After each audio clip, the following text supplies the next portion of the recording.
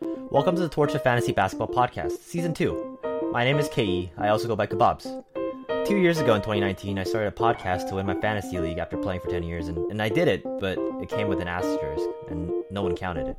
So I'm back at it again to see if maybe I can collect a second trophy.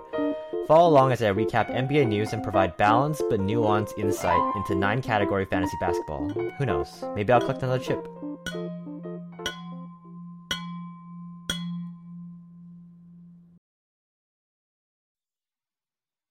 Yo!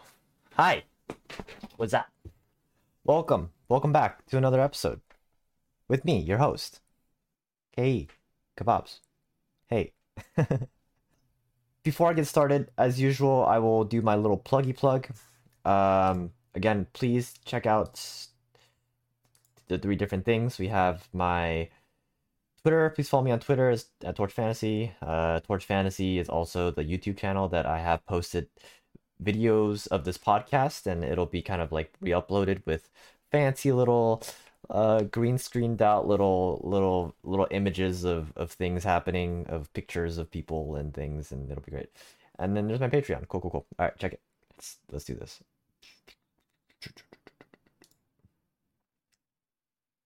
Okay. So just to get started, hope you guys are doing good in all your fantasy leagues. I know that the whole fantasy landscape is starting to get a little dry right now. The waiver wire is definitely shades of 40 days and 40 nights, with plenty of people kind of settling in and kind of getting used to like the flow of the game, and no one's really dropping their guys, and everyone's kind of just calming down. Everything is calming down.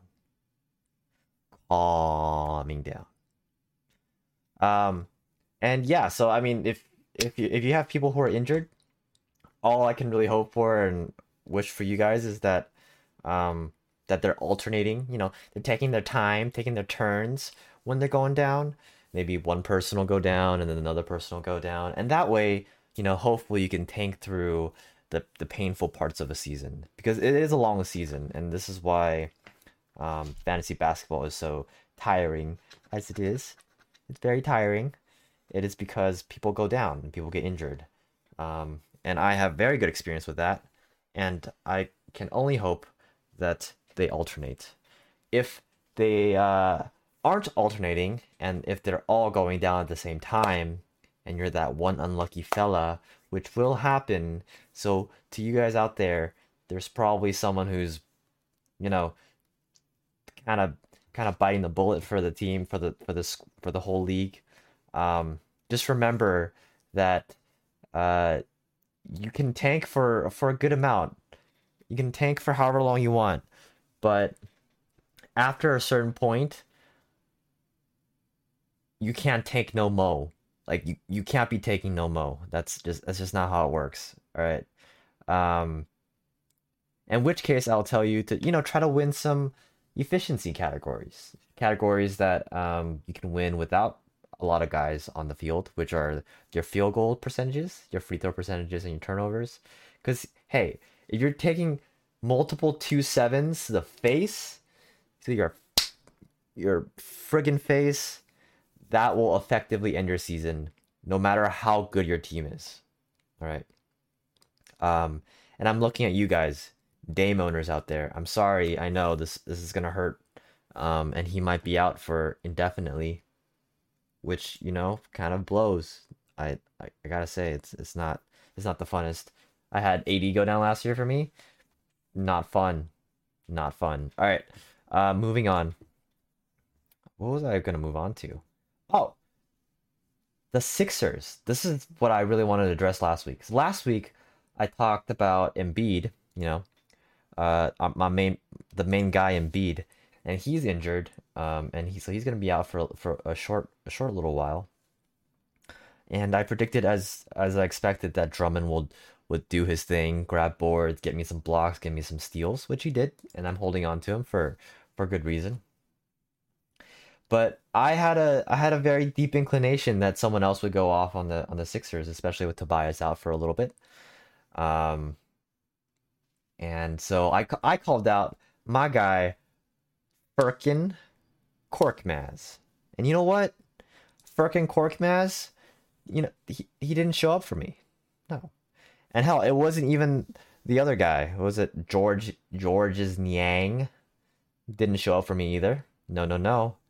Who did show up? Who was the man of the hour? You ask. Tyrese? I don't have a nickname for him yet. Maxi. This guy, this kid out of Kentucky is certified. This motherfucker is a certified beast on the court, and I can't bat my eyeballs away from it anymore. I have regrets not picking this guy off the waiver. I think he was on the waiver like early, in the Torch League, and I think I missed him. I missed him, and I'm sorry. But if he's still on your waivers, I would definitely recommend you guys, you know, take a take a quick gander at his lines and immediately snatch him up because this guy's a certified beast and he is um, getting the minutes his way. Even despite Tobias Harris, I know Tobias is already back from his extended absence, and you know what? Tobias is probably going to go off too. So Tobias owners out there, you guys probably should feel pretty good about yourselves.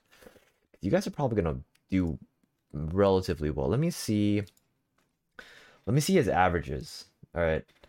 Tyrese Maxey is averaging 52% from the field, 87 from the free throw line, one and a half threes, 17.6 points, 3.6 boards, 4.6 assists, and almost a steal and a block with like one and a half turnovers.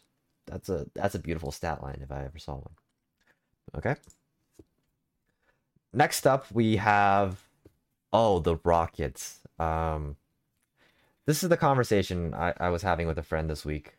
The Rockets, and how I boiled it down to is that the Rockets are in the very, very start of their rebuild. And they have very talented pieces. Very talented pieces. Jalen Green is, that kid's hungry, and I can tell that he wants it. In terms of fantasy, for the moment, I'm not saying to drop. If you guys want to hold on to your Rockets players, I totally understand. But I'm not saying to kind of to drop them. But what it's gonna happen. These kids, you're gonna have a bunch of kids, and they're gonna be throwing rocks, all right, and they're gonna be trying to just trying to get their way, claw their way up to in the NBA, and it's gonna be a lot of inefficient nights, and there's gonna be a lot of bad nights, and that's just the way it is. It's just that's the NBA, and these kids are trying to figure it out. But one day it's gonna take them to hit the nuke. When that nuke hits, it's just gonna implode. Maybe yes, some of these kids might get traded. Some of these guys might not be there. I'm looking at you. I don't know if Kevin Porter Jr. I don't know, man. It might not be you, buddy, but it could be you. But at some point in time, everything's gonna click. And when that time comes, I think the Rockets will have a good team on their hands. But for right now, just keep chucking those rocks, kids. You know, it's the way it is. Yes, it's the way you learn in the NBA. My guy Time Lord out here doing some juicy work. This guy was okay. I'm slowing down right here mostly because today's Monday and I'm doing this podcast and something happened, but I'll get into that. My man Robert Williams, I was doing a little research, is in every single rotation. Like this, the top five rotations of the Celtics all have Robert Williams, Robert Time Lord Williams as their focal point. And I think that's actually quite incredible, and it's kind of a testament to how important he is to the Celtics squad and their chemistry, and I think it's super important um, for them to get some dubs, you know. Yeah, he's in six rotations, like top six rotations, which is crazy. That's an absurd amount of time. Unfortunately, today he actually, he got a little knee injury, so it is what it is. Brown's still down. My man Tatum. Tatum, step up. This is it. This is where you need to step up. This is where you this is where it's time for you to explode. Because motherfucking Time Lord isn't gonna be able to anchor down the team's defense anymore. It's time for Tatum to come back. All right, it's time, and the Celtics are gonna be very very are hurting a lot without Robert Williams. But hopefully, Stevens like rotational offense can figure it out. Oh yeah, and Schroeder too, I guess. Yeah, you do, man. You do, you, buddy. Oh wait, what the hell? You do, you, buddy. Schroeder is he's kind of scary in that picture. Anyways, moving on to waiver juice. It's time for the juice of this week. Like I said earlier, the waiver is kind of dry. Again, I want to revisit people I talked about last week in the waiver juice. Jordan Poole did solid, and I still expect him to continue to do solid. So no reason to drop him unless, Klay Thompson, motherfucking Klay Thompson comes back and toasts the entire league. At which point, maybe consider dropping him. But at the moment, Jordan Poole he's looking good for the Warriors. The Warriors just look so good. The Warriors offense. Gary Payton the second. It's not someone I have on this list, and I think he's a really good basketball player. He might not pop on the stat sheet, which is what we're looking for at Torture Fantasy, but still a very good player. Grayson Allen, continuing to do surprisingly well, shooting a lot of threes, and putting up like consistent numbers and percentages. So can't really go on. Reggie Jackson still doing well. Batum is kind of on a little cold streak. But prior to that, he was doing fantastic, giving you everything you can ask for. It's namely in the stocks categories as well as points. But if he's not making his shots, the stat sheet's gonna look a little sad. Jayshawn Tate was my call. Oh, I forgot about Tate on the Rockets. But yeah, Tate. Um, Again, the Rockets are gonna be highly inefficient. So I don't even know why I put him on this list. He did fine, and he's like kind of a defense guy. He's your defensive anchor. So if you're looking for some stocks and he's still there, it couldn't hurt to take a gander. Malcolm Brogdon's back, so TJ McConnell is going to be coming off the bench, and as such, Chris Duarte. I was talking to another friend about Chris Duarte. I was completely wrong. It happens. I mean, you're gonna make some calls when you're doing this waiver wire.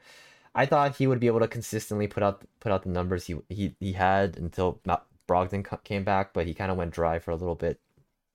It is what it is. But yeah, the waivers are kind of dry, so I don't really have that many recommendations this week.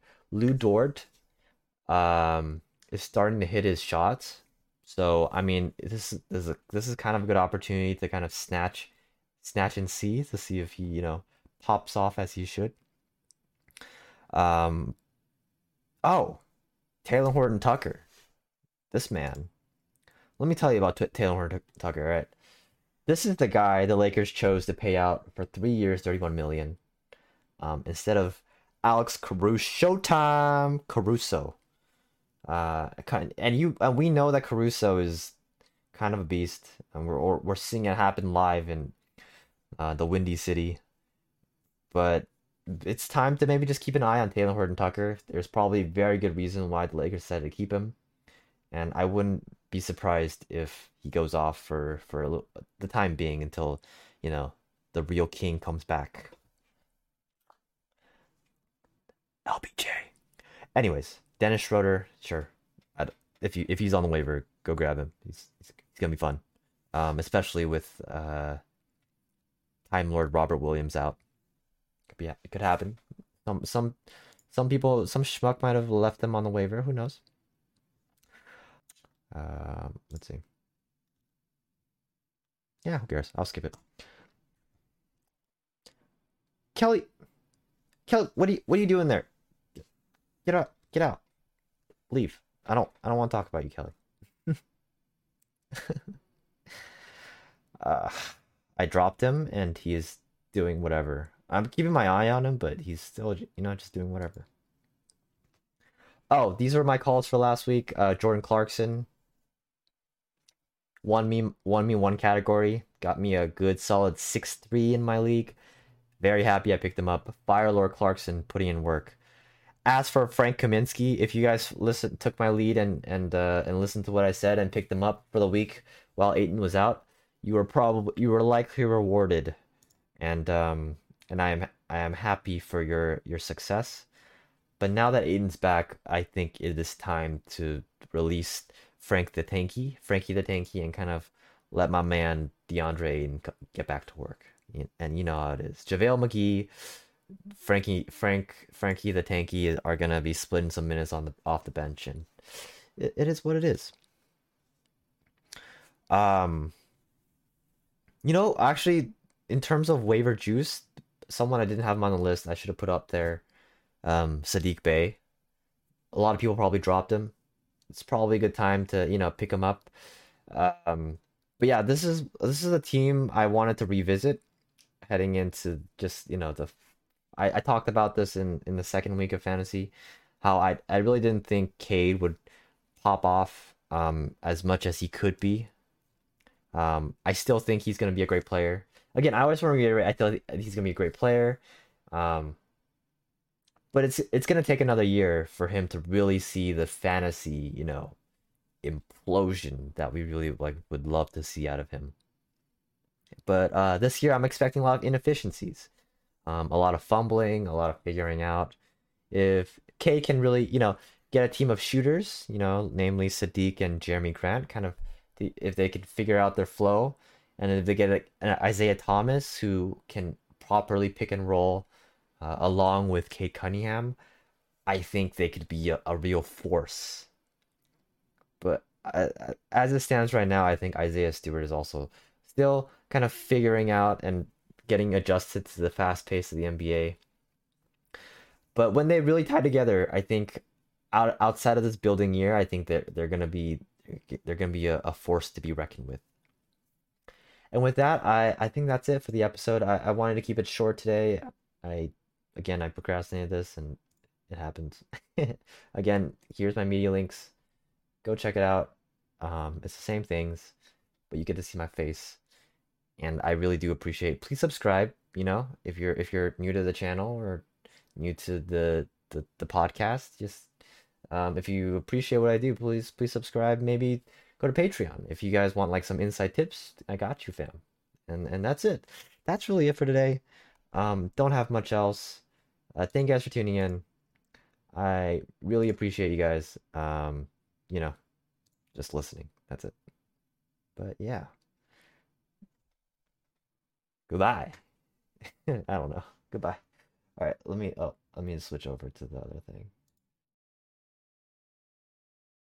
thing.